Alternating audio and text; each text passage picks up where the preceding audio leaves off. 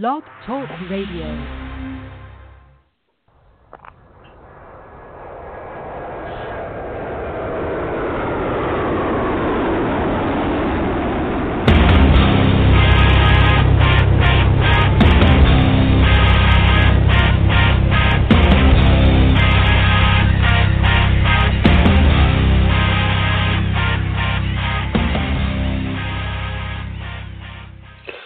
Happy Friday, everybody. Welcome to the Michael Cutler Hour. I am your host, Michael Cutler. It is December the 1st, 2017, 1 month before the celebration of the New Year, just weeks before we celebrate Christmas or Hanukkah.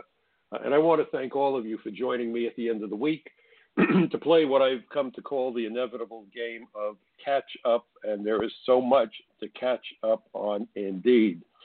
So I thank you again for being here with me. Those of you familiar with me, familiar with the program, know that I'm a retired senior special agent with what used to be the Immigration and Naturalization Service, the INS. That agency, the INS, was sliced and diced into multiple components and then taken from the Justice Department, where it used to be, moved into the Department of Homeland Security, ostensibly in response to the findings and recommendations of the 9/11 Commission. But as you know, immigration law enforcement seems to have been hobbled, not assisted, when it was moved to DHS.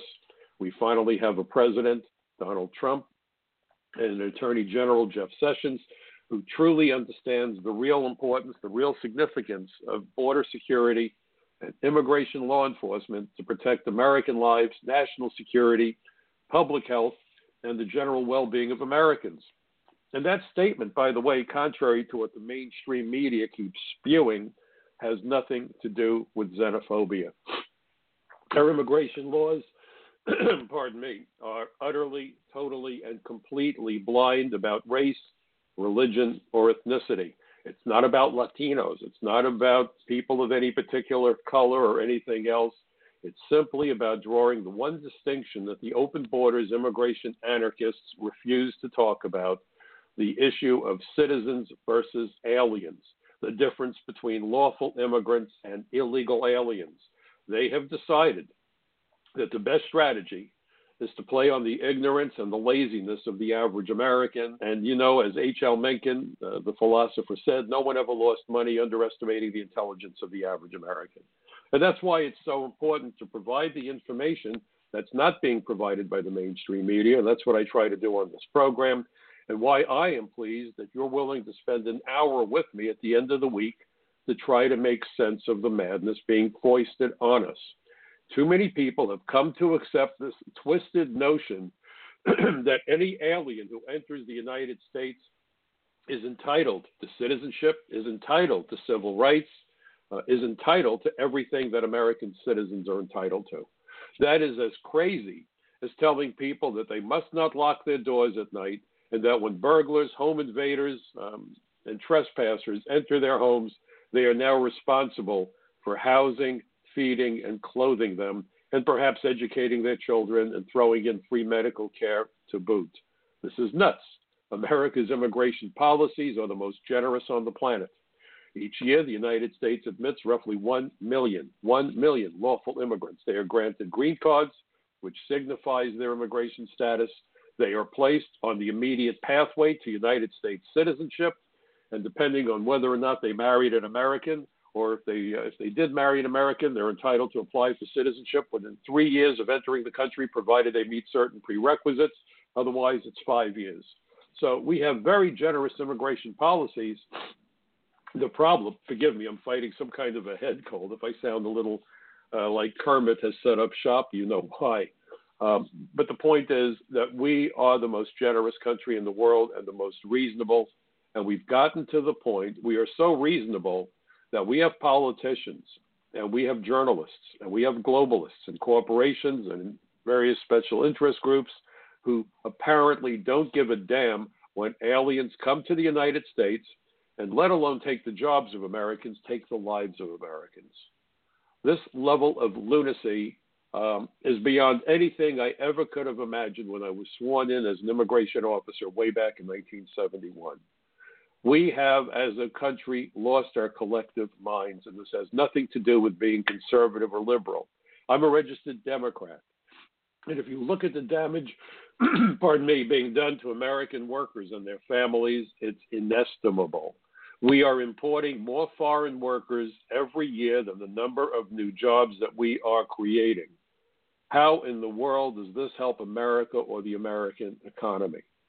We have gang members who entered the United States under the Obama administration, these so-called unaccompanied minors, and with them came a flood of members of the violent and pernicious MS-13, arguably the most violent gang in the Western Hemisphere. There have been at least 20 young people killed on Long Island, here in New York, in the last 2 years. And virtually every victim was a child and was a Latino. The notion that immigration law enforcement is about racism is madness. The only racists that I see in this debate are those who talk about Latino voters as though somehow Americans of Latino ethnicity are different from all other Americans. By definition, if you believe that any person is particularly different or predisposed to different values than any other American, by definition, you are a racist. All Americans want the same things from our government, and this is true whether you lean to the left, the right, or the center. It's true no matter the color of your skin, no matter how you worship or don't worship. We want our military to keep our country secure and safe from our enemies and keep America's enemies as far from our shores as possible. We want law enforcement to make our streets as safe as possible. We want our schools to do the best possible job of educating our children, and we want to know that any American, irrespective of what I have come to call the superficial issues, race, religion, ethnicity, gender, any American can write the next great American success story if he or she is willing to study hard, work hard, and perhaps benefit from a little bit of old-fashioned good luck. That's what the American dream is, and increasingly it's nothing more than a very elusive or perhaps illusory dream, although the open borders crowd love to invoke the notion of the American dream, hence the term Dream Act. And by the way, the A in Dream Act is alien, as in alien minors. This terrible word that we're not supposed to use because it provides clarity to the conversation somehow became acceptable, palatable, desirable, but if and only if it forwards the fake narrative being foisted on Americans that somehow you're xenophobic if you don't want American workers to lose their jobs to foreign workers, that you're somehow xenophobic if you don't want terrorists coming to America and killing innocent victims, that somehow you're xenophobic if you don't want gang members and drug traffickers coming to America to ply their trades, poison our people, especially our children, and create havoc and violence and mass destruction on America. We are so concerned, and rightfully so, about the specter of a terror attack, dirty bombs, and so forth. Yet just a week ago, I wrote an article, or a couple of weeks ago, I wrote an article for FrontPageMagazine.com, and I hope you go to Front Page Mag. Very proud to be a columnist for them. I've been working with the David Horowitz Freedom Center. They are the force behind Front Page Magazine. This is their creation, the David Horowitz Freedom Center. And I wrote an article about how a Mexican couple in Queens, New York, in Kew Gardens, beautiful neighborhood, beautiful upscale neighborhood, was found to be in possession of hundreds of pounds of narcotics, including 141 pounds of fentanyl. And for those of you not familiar with drugs, and I hope you're not familiar with it because that's a good indication that perhaps your family is okay, because this is such a pervasive problem today. We're having an epidemic unprecedented in human history, or in American history. But fentanyl is 50 times more lethal than heroin. And according to the Drug Enforcement Administration, and I spent half of my 30-year career working with the DEA, working with the FBI and ATF and local and state police and police agencies from around the world, pursuing drug and terrorism investigations. But according to the DEA, 141 pounds of fentanyl can create, and you better sit down if you didn't listen to my report on this or read my report, but here's the number, folks. Fasten your seatbelts. 141 pounds of fentanyl can create 32 million lethal doses. Yeah, you heard that right, 32 million. Roughly 1/10 of the United States population. You worried about a dirty bomb? Well, the police took something that's perhaps even worse than a dirty bomb out of that apartment in Queens that was rented by a Mexican couple. And yet, if you dare suggest that we secure our borders, that we enforce our laws, that you prevent this catastrophe from befalling our country, our citizens, our young people, America's future, you're branded xenophobe, racist, hater, you name it. Well, I want to know if those folks who are quick to use those terms leave their doors unlocked at night and provide everybody who saunters by with free access to their homes. That would be an act of suicide, and do it on the national scale. It's national suicide. According to published statistics last year, 60,000 people died in the United States because of opiate overdoses. 60,000 people died of opiate overdoses. That's larger, that number, than the capacity of many athletic stadiums. Imagine if someone blew up a bomb and killed everybody in an athletic stadium during a football or baseball game. That would be a catastrophe of unprecedented proportions, and people would go nuts. Well, that's how many people died last year, because we are not winning the war on drugs. We're doing nothing to win that war as far as I'm concerned. And when President Trump comes along and says, let's secure that damn border, he's accused of being a hater and a xenophobe and a racist. But think of those 60,000 people. But, you know, I remember, and I'm Jewish, I remember going to a Holocaust memorial ceremony.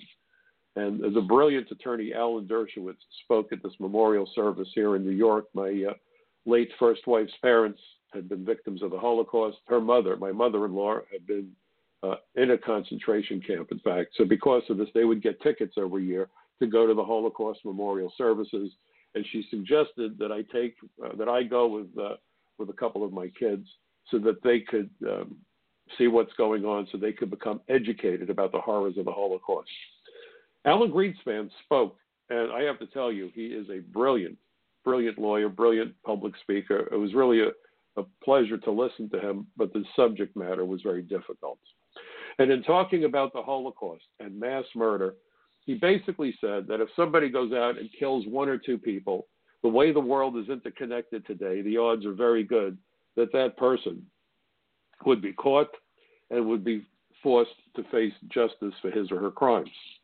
But he said, as the number of fatalities increases, the likelihood of prosecution, the likelihood of consequences decline, so that mass murderers all too frequently get away with their crimes against humanity. So he quoted, of all people, Joseph Stalin, because Stalin had said that one death is a tragedy while a million deaths is a statistic. And so what Alan Dershowitz said, and this is great advice, is that when you hear of a mass murder, when you hear of a terror attack, 3,000 in New York, for example, on 9/11, and by the way, that number continues to climb as more people come to illness that they contracted directly because they ingested the toxins released when the towers collapsed. That's the reason for the Zadroga bill, to be able to provide medical care to these people who are suffering terribly and dying. But when those numbers go up like that, he said, don't think of it as 3,000 or the 6 million Jews who were killed during the Holocaust or the 13 million people who were killed because of the Nazi rampage. He said, whatever that huge number is, multiply that number by the number 1. Because if one death is a tragedy, then every single person who loses his or her life because of a terror attack or because of racial cleansing or because of a Holocaust-type situation, you need to see every single loss of life as a separate and discrete, cold-blooded murder. Cold-blooded murder. That's how you view it. One death is a tragedy, a million a statistic, and let's consider it each time the life is taken that each death is a separate and discrete crime. 60,000 people is not a statistic. It is 60,000 times one. That is what we lost last year to opiate overdoses. And that does not include the people who were killed because some guy or gal who was strung out on drugs got behind the wheel of a car, high as a kite, and mowed innocent people down or crashed into other vehicles. It doesn't include the drug addict who commits a violent crime to get the money so that he or she can buy the drugs. It doesn't include the violence perpetrated by ruthless, violent drug gangs who kill their opponents for control of turf and who kill members of the community to make certain that no one cooperates with the police. If you look at those numbers, my goodness gracious, they would go through the roof. As though 60,000 isn't bad enough. And so you have a president who says, we got to secure the border. And listen to the Democrats, and many Republicans too, scream their heads off. The screaming is outrageous. The failure to be willing to protect American lives is even more outrageous. And you hear the nonsense from politicians like Senator Menendez from New Jersey, who is off the hook, at least for now. Corruption jury was hung, couldn't come to a decision. We'll see where that goes. But Menendez was railing against building a wall on the border between Mexico and the United States, where a good part of the drugs flow. But these drugs, by the way, are flowing across the Canadian border. They're coming in through the waterways. We have 95,000 miles of coastline, and there are drugs coming in daily through our international airports. You know, I once wrote an article for Front Page Magazine, Border Security and the Immigration Calendar. If all you look at is the Mexican border, then that's the equivalent of plugging one hole in the bottom of a colander and claiming you've turned it into a watertight bucket. That's nonsense. That's absurd. But that border and all those other components of the system have to be addressed effectively and addressed quickly, because every day people are dying, every single day. But Menendez said that that would be a wall of hate, and that the construction of a wall on the border would stop commerce.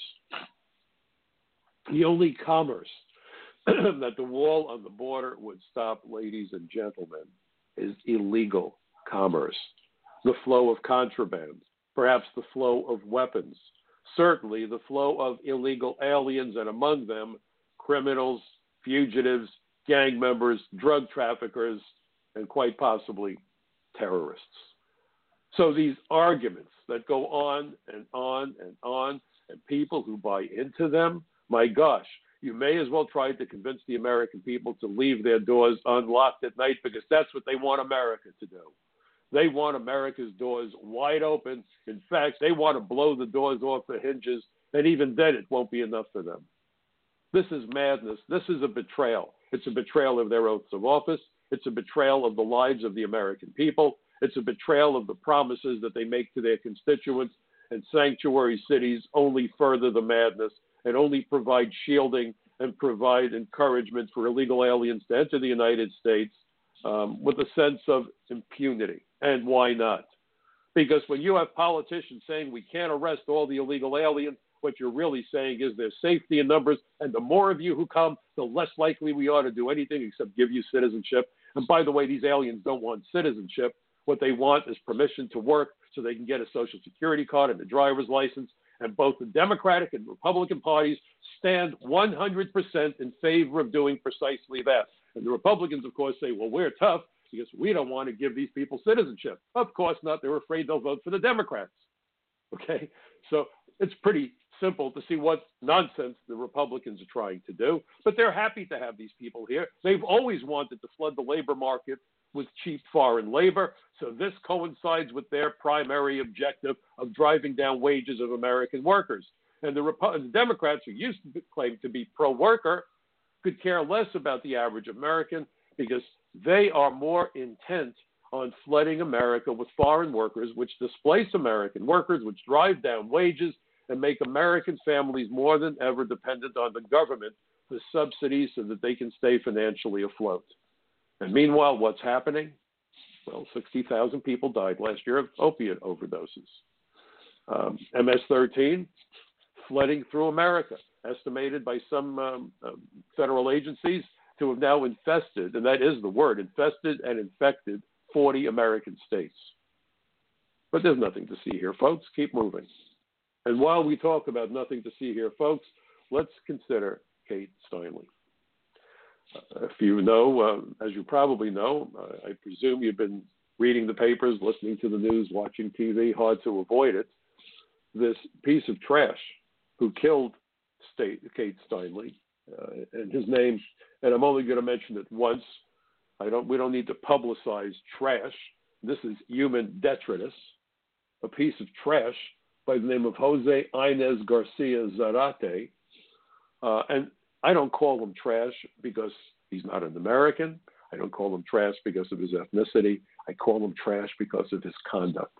This guy has a serious, extensive criminal history, drugs, you name it, and America deported him 5 times, and he came back yet again, picked up a gun, and like a child breaking a toy, said, "Oh, the gun went off," passive voice. How in the world the members of the jury could buy that BS argument leaves me stupefied. So they charged him with a felon in possession of a gun, but did not even charge him with manslaughter, even though he admitted that as he held the gun, it fired. It shot Kate Steinle in the back as she was strolling along in San Francisco with her father. She essentially died in her father's arms. I believe she was 33 years old. Beautiful young lady with a brilliant future. But it doesn't matter that she was beautiful or that she had a brilliant future. It adds to the tragedy, no doubt. No doubt. And that's why the media, looking for sensationalism, picked up on the story. But in reality, every single day, people are dying in America because of aliens who had no right to be here. But don't you dare say it, because you'll be called a xenophobe. And we've become a nation of cowards. We've become a nation of cowards who don't know how to stand on our own 2 feet and push back and say to anybody who would outrageously make that accusation to tell them to go to hell. This isn't about xenophobia. This is about protecting ourselves and especially our families and children. But you have people who become true believers. And the arguments are amazing. How can you build a 10-foot wall because they'll come with 12-foot ladders? And everybody laughs on cue. That is the same arguments, or the types of arguments made by the Third Reich. It's called the big lie. Tell a lie, repeat it frequently. Pretty soon everyone thinks it's the truth. A 10-foot wall will obviously not stop everyone. Some people will manage to get over the wall. What it does is lower significantly the numbers who can get over the wall. What it does really significantly is slow down those who would get over the wall, and that helps the Border Patrol to secure the border. You know, stoplights don't stop everybody. Some people blow the stoplight. That doesn't mean we take down stoplights or stop signs or yield signs. There's always going to be people who will ignore a wall or a stoplight or a stop sign. The goal isn't 100% compliance, and that's all we hear about. If you can't arrest all the illegal aliens, then let's give them all citizenship. Wait a minute. If you can't stop all drunk drivers, let's not bother arresting any drunk drivers. If you can't stop everybody who's stupid enough to text and drive, then we shouldn't be enforcing those laws. If you follow that line of reasoning, ladies and gentlemen, then we need to get rid of all of America's laws because no laws are enforced 100% of the time. Stop and think about it. People commit tax fraud. So what should be the answer? No more investigations into tax fraud? We can't get them all? No. You tighten the law. You make a bigger effort. You have public service announcements, and you make it clear if you commit tax fraud, we're going to find you, we're going to punish you. The reality is maybe, maybe not, but you put enough doubt into people's minds that they're not likely to do it. How effective is that? It's very effective. Anybody who gets a letter from the IRS probably runs to the bathroom before he or she can open the damn envelope. That is known as enforcement through deterrence through enforcement. That's proof. Because people think, oh my God, IRS, they're coming after me. And how does IRS further that deterrence? Every year, close to tax day, what do? They have a major roundup of people from a wide strata of American society, members of the clergy and school teachers and businessmen and lawyers and you name it. And they get rounded up and daisy-chained, and they do the perp walk, and everyone's there to take pictures of them. And the message is, they were stupid, don't you be stupid, right? That's what they do. Why is it? Because the government doesn't want people cheating on their taxes. They have great commercials. If you drink and drive, we're going to find you.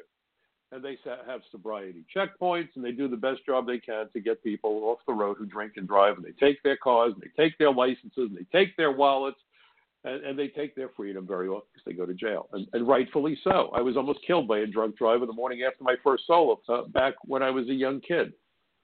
So that's fine.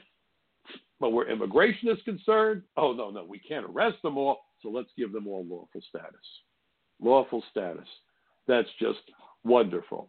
And sanctuary cities are a giant step in that same stupid direction. So what happens?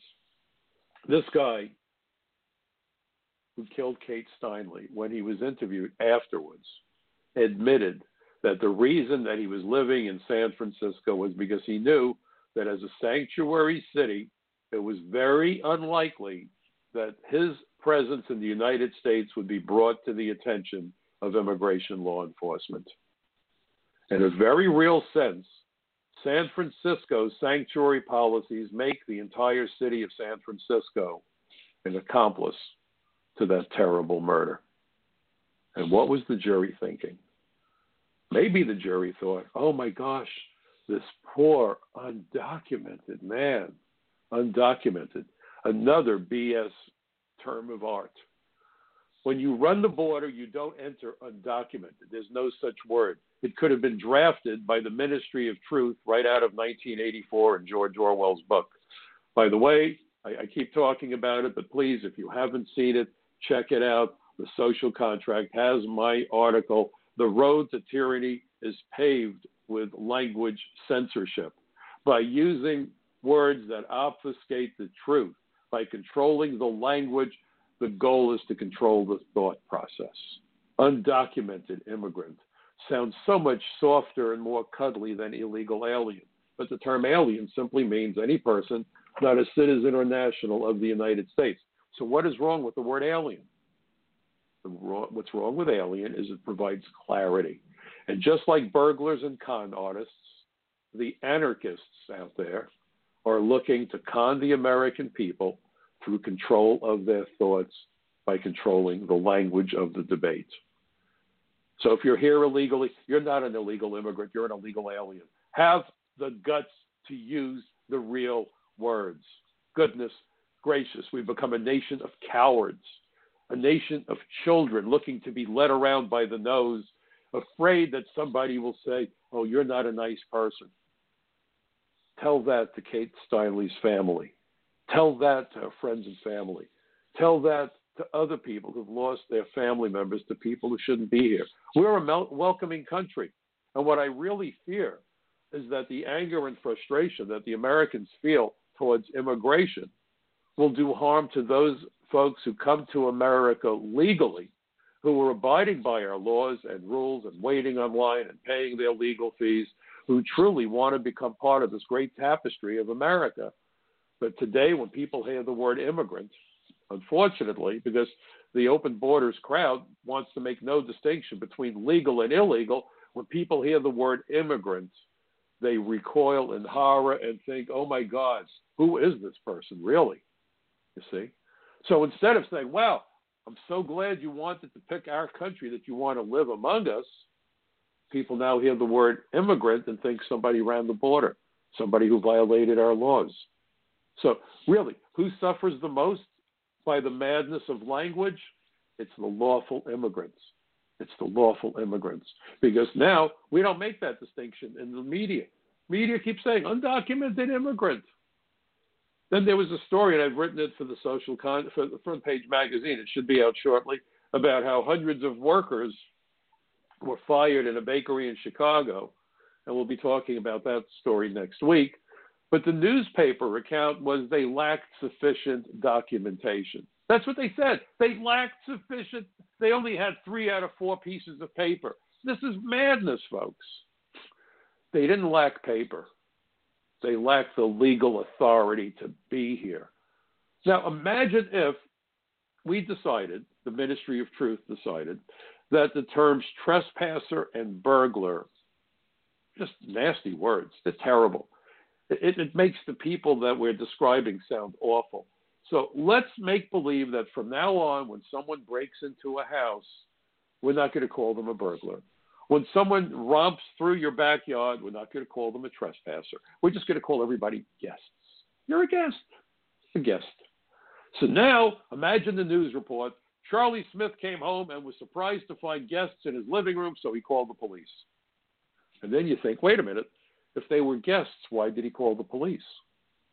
That's the kind of madness that we are now being forced to listen to in the media, because it has been decided for us, this land of the First Amendment, maybe not so much, that the word alien is too harsh. So we're going to make sure you don't use it anymore. We're going to take the whole word out of the vernacular. No more aliens. We're all immigrants. We're a nation of immigrants. And if you dare suggest that a foreign national who came here without being inspected should be sent out of the country, we're going to call you anti-immigrant. And when people say, let everybody in and fire the Border Patrol and stop enforcing immigration laws, we're going to call them pro-immigrant. Even though the most likely victims of the crimes perpetrated by transnational criminals, ethnic immigrant aliens, criminals, are the members of the ethnic immigrant communities, and not just from Latin America, folks. I don't care if we're talking about the Russian immigrant community, the Asian immigrant community, the Caribbean immigrant community, the European immigrant community, the Caribbean. You get the point? Because this isn't about Latinos. This is about people who come from other countries. And when people say, well, your parents came from another country, yes. My mother came here legally ahead of the Holocaust, which saved her life, and so I had the opportunity to be born, and my children and my grandchildren had the chance to be born. But my mother came here legally. So let me give you some clarity the next time there's a shadow of doubt in anyone's thick skull. The difference between an immigrant and an illegal alien is comparable to the difference between a house guest and a burglar. And if you're not willing to make that distinction, you're a damn fool. And you're an anarchist. And that's what we're really dealing with. So from now on, let's start to call sanctuary cities what they are. They are anarchies, and they are magnet cities for illegal aliens and the criminals, gangbangers, terrorists, and fugitives among them. That's what those cities are. I'm so fired up today. It broke my heart to see a video earlier today of the Steinle parents, Kate Steinle's parents. I can't even imagine. So forgive me, but I'm having a mini meltdown right now. I'm just in a state of rage. But meanwhile, on college campuses, they worry about microaggressions, more make-believe language to shut down debate, shut down discourse, shut down discussion. And once you lose the First Amendment, boys and girls, it's all gone. Because once you lose the ability to speak your mind, you no longer live in a democracy, you live in a totalitarian state. And that, folks, is the direction we are headed unless we reverse course. And believe me, our university campuses aren't going to help you. And most of your politicians aren't going to help you. My mother used to say, God helps those who help themselves. We, the people, need to stand up to the bullies. I'm not talking physically now, but damn it, when someone starts this accusation, this name game crap, stand up to them. Stand up to them. Grow some hair on your chest. If you're a man, and women, grow a spine, whatever. I'm not trying to be sexist here, but we've become a spineless nation. We've become a spineless nation. And I will tell you, the meek will not inherit the earth. We need to grow a spine. And now we come to my article that I wrote for this week's edition of Front Page magazine. Denaturalization sought against 5 child molesters. And then the subtitle, Naturalization has provided the keys to the kingdom to criminals and terrorists. And this is what I want you to really understand. We hear so much about illegal immigration. I just spent the last, 35 minutes talking about illegal immigration. But the legal system lacks integrity. And again, this administration, the Trump administration, and the Justice Department under the stewardship of Attorney General Jeff Sessions has made immigration fraud a priority.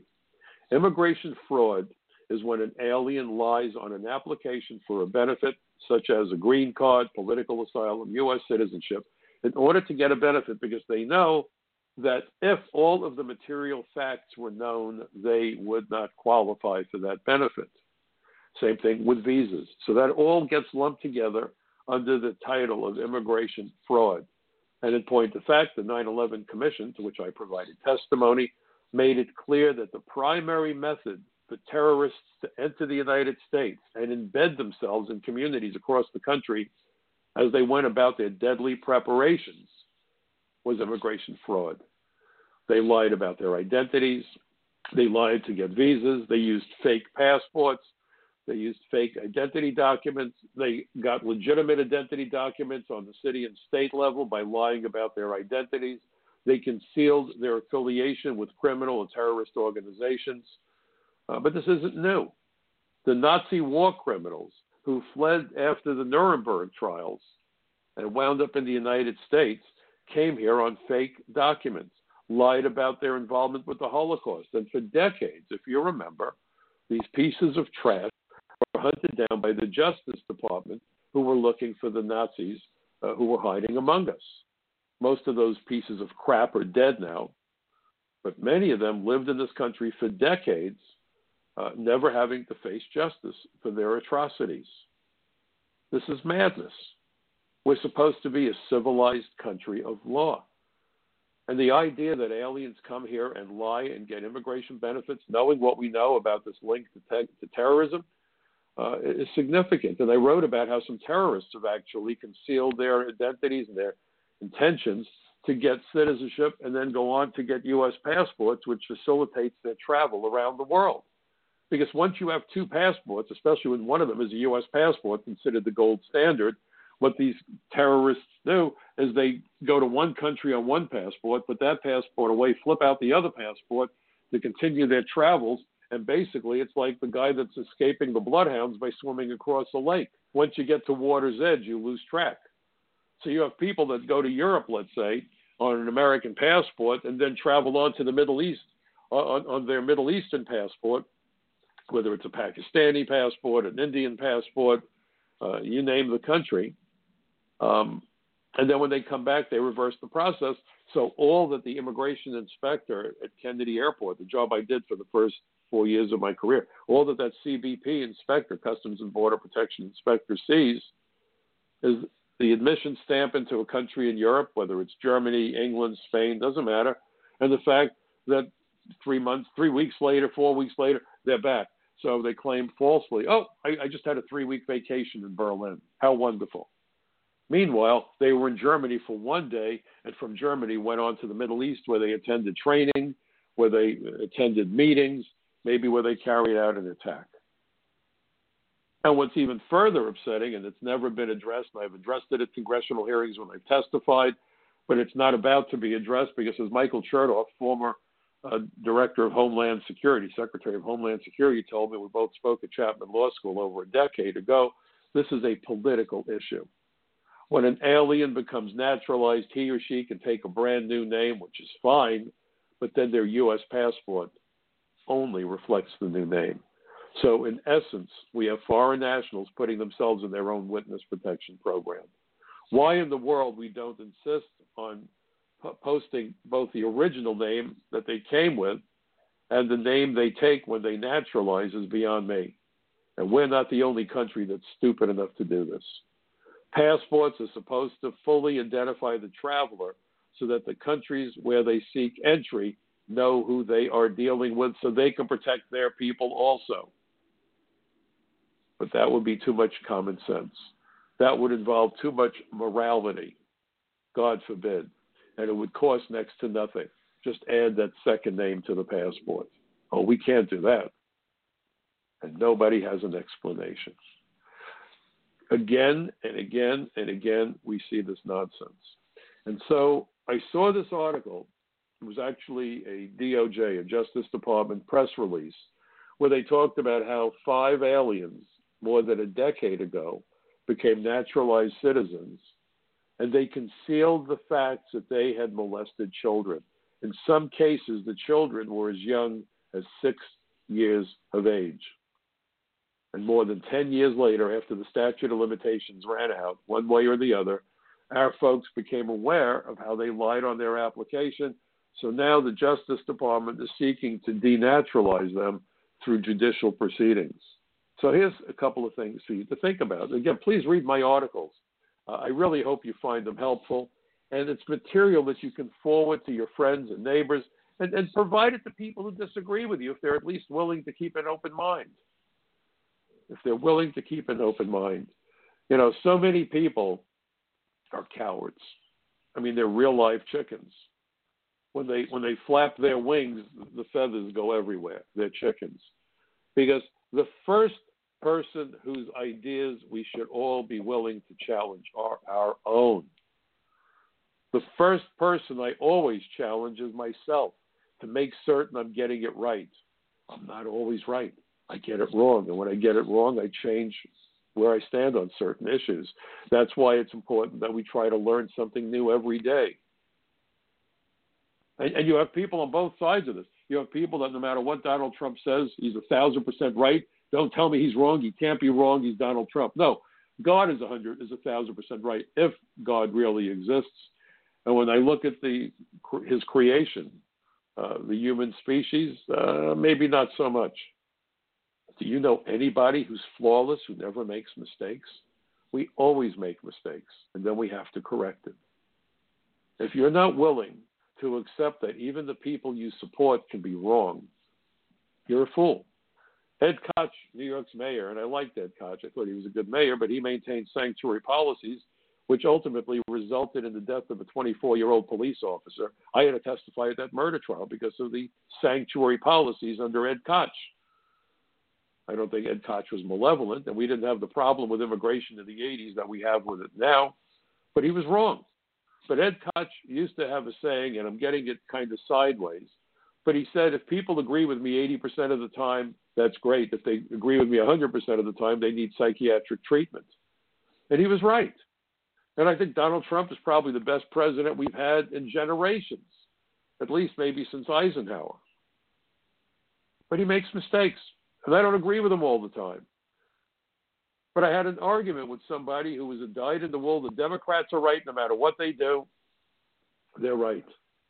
And what's so funny was I was convinced that to this individual with whom I had this debate, if Hillary Clinton somehow wandered into his house and relieved herself on his dining room table, he probably would have called it a centerpiece. Forgive me for the vulgarity. But it's just so frustrating trying to have a conversation with people who won't even listen to someone else's viewpoint. And that, to me, is cowardice. If you are confident that your position is right, then you should be happy to be provided with an opportunity to share your wisdom and your thoughts with someone else. Only cowards are afraid to contemplate that maybe they were getting it wrong. We should never be afraid of that. We should never be afraid of that. Science is based on mistakes and experiments that show the mistakes which guide us to the truth. It's always a quest for the truth. And we need to do that in all endeavors. Always seek the truth. If you're fearful of the truth, and you're demonstrating fear of truth, if you're not willing to listen to a viewpoint that varies from your own, then you have a serious problem. We should always be willing, when it's a reasonable, rational, fact-based discussion, to enter into those discussions so that we can challenge ourselves as well as those people that we think we disagree with. That's what debate is about. Had I not become a federal agent, I was planning to teach speech and debate on the college level. That's what debate is about. It's intellectual capitalism. intellectual capitalism. Everyone brings their ideas to the marketplace of free expression, and then people get to decide what sounds best. That's what debate is about. Anybody afraid to debate, anyone who's angered at the prospect of an obverse opinion has problems and needs to have them addressed. They have serious problems. Never follow anybody blindly. That's dangerous. It's dangerous to blindly follow anyone. Always challenge, always question, always reconsider. Always. But what was interesting about this story is that you have 5 people who get citizenship, and there's many more out there. Believe me, there are. And they concealed material facts. But it's more than the fact that the statute of limitations ran so they couldn't be criminally prosecuted. That's a little bit vexing. Is a bigger issue. Every single day that these child molesters were wandering around towns and cities across the United States, more children were placed at risk. Because if that's your proclivity to abuse little children, and you're a problem, that's why we have sex offender lists, because these folks have psychological problems. And when they attack a child, that person's psychological problem becomes a major problem for that child and that child's family. Just the way it is. Some people are broken. And when you have those broken individuals wandering around out there, and the public is unaware of it, then we place children and people at risk. That is why they have sex offender lists. We're hearing so much now about the lunacy being foisted on women. Some of these, by the way, I think bogus. You look at the timing and so forth, but that's a story for another day. But there are predators out there, predatory conduct. And again, our immigration laws are supposed to protect children from the predators, prevent anyone from falling victims to predators, whether it's violence, whether it's sex, whatever, people who would hurt other people. That's what countries are supposed to do for their citizens. If a country can't provide for national security or public safety, it has no purpose for existence. It has no purpose. I don't care how much good food a family serves their children and they give the kids a new sports car when they turn 18 and, oh, what wonderful parents. And you find out that the father would get drunk and put the kids in the hospital. Those children are going to be taken out of the home. Don't tell me he's a good parent because he's providing a good meal. If the guy's a psychopath and beats his kid with a baseball bat, it doesn't have to go that far either. I'm using an extreme example. Well, same thing here. A government lacks legitimacy if it can't deal with its primary functions of providing for the safety of its citizens. Safety first. Sanctuary cities fly in the face of it. An immigration system that lacks integrity flies in the face of it. And yes, I know there are people that are going to say to me, well, and I've heard these arguments, well, we have homegrown criminals. We do. And I'm not saying we ignore the homegrown criminals, but do we need to add more criminals to our criminal population from overseas? Are our jails not overcrowded enough already? Have enough Americans not fallen victim to violent crime? Every city talks about their crime statistics. We are going to have low crime statistics. Well, that's fine. And that might influence where people decide to live. But when you turn gang members loose on the street and they hurt people, I don't care if your crime statistics are low, they could be lower. Every single loss of life is a tragedy, okay? And when you look at the madness being foisted on us by gangs and by drugs, it's only rational and reasonable to tell the government, listen, you have an obligation to protect us. Article 4, Section 4 of the Constitution talks about how the federal government will provide for each state a republic and protect each state against invasion and against violence. Well, how do you do that in a sanctuary city when the states are ignoring the laws that by their design were supposed to keep out aliens with dangerous communicable diseases, aliens who are severely mentally ill, and aliens who are criminals, spies, terrorists, human rights violators, war criminals, and fugitives from justice? That's what we're talking about. And you have some true believers who can't fathom disagreeing with the narrative they've been following hey, maybe it's not such a good idea that we let gang members into America. Al Capone was the number one criminal going back to his era. He was involved with murder and extortion and bootlegging and prostitution, you name it, and Al Capone did it. But ultimately, he was taken off the street because he failed to pay taxes. You use whatever tool you have to thwart the efforts of the bad guys. But when people say, well, we have homegrown criminals, we have homegrown terrorists, no one is suggesting that we should give them a pass either. You use whatever tools you have at your disposal to thwart the efforts of people who are harmful. The argument that we have homegrown is kind of like saying, well, because so many people die of heart disease every year, let's not bother with cancer. No, you go after all illnesses that human beings can fall victim to. You go after all criminals Americans can fall victim to and use whatever tools are in your toolbox. And immigration law is one of the most effective. And in fact, something that you might not know, and this is very worth considering. I'm sure most Americans, except for the lunatic fringe, are very happy about the efforts of the Joint Terrorism Task Force. I mean, you'd really have to be off the deep end to not be supportive of JTTF. Now, I've arrested terrorists in my career, and I've worked closely with the FBI throughout my career. And the JTTF is run by the FBI. So as you might expect, the Joint Terrorism Task Force is staffed most heavily by FBI agents and FBI analysts. No shock, it's an FBI operation. But because it's a task force, it means that they also have personnel from all sorts of other agencies who help with the mission. Local police, state police, IRS, if money is involved, the U.S. Marshal Service, ATF. Everyone's got a piece of the action. Everyone wants to contribute to this effort.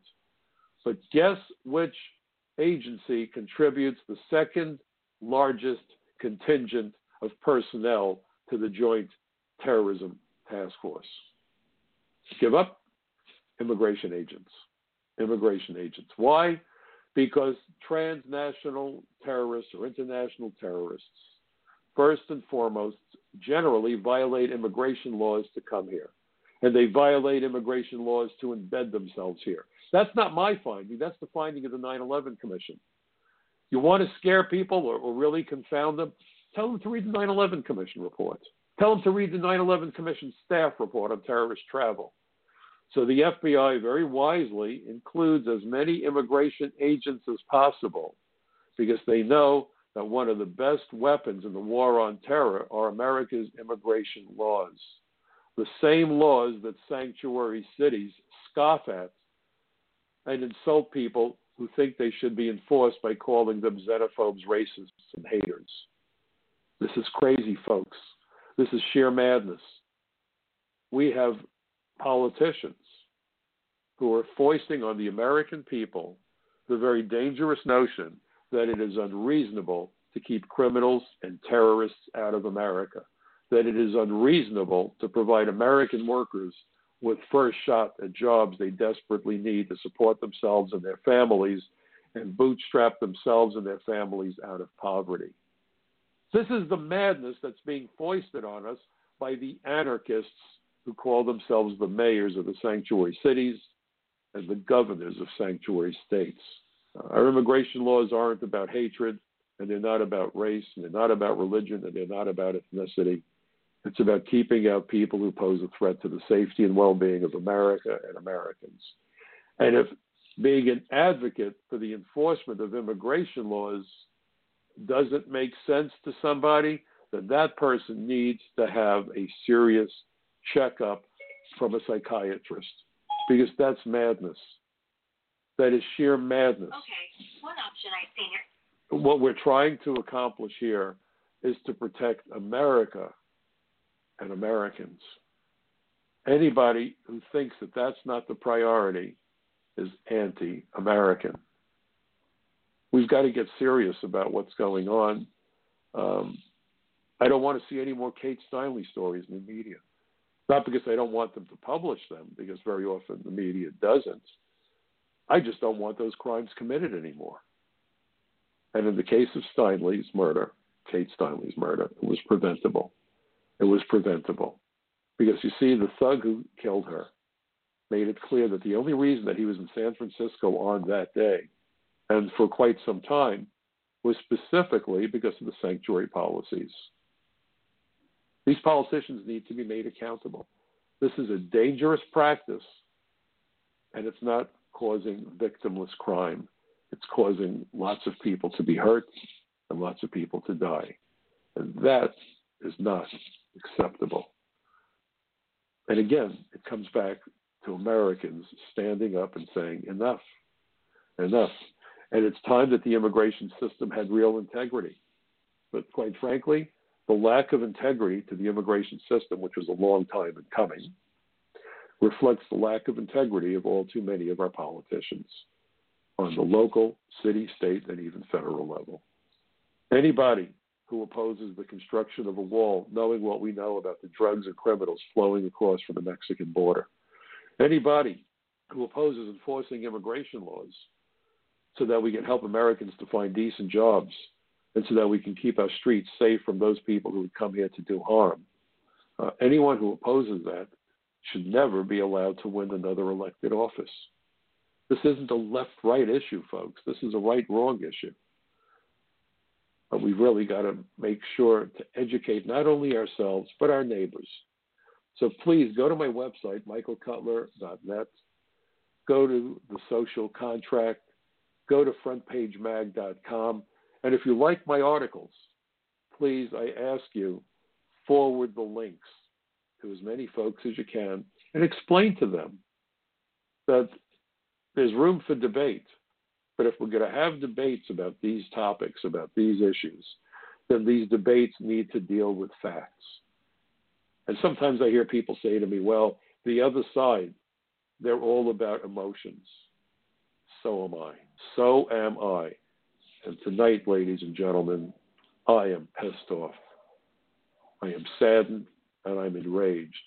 I'm enraged that even after all that we know about the drugs, about terrorism, and about the outcome of the Kate Steinley trial, there are still politicians out there who profess to be representing their constituents while doing everything in their power to undermine national security and public safety. And that angers me. So is this an emotional issue?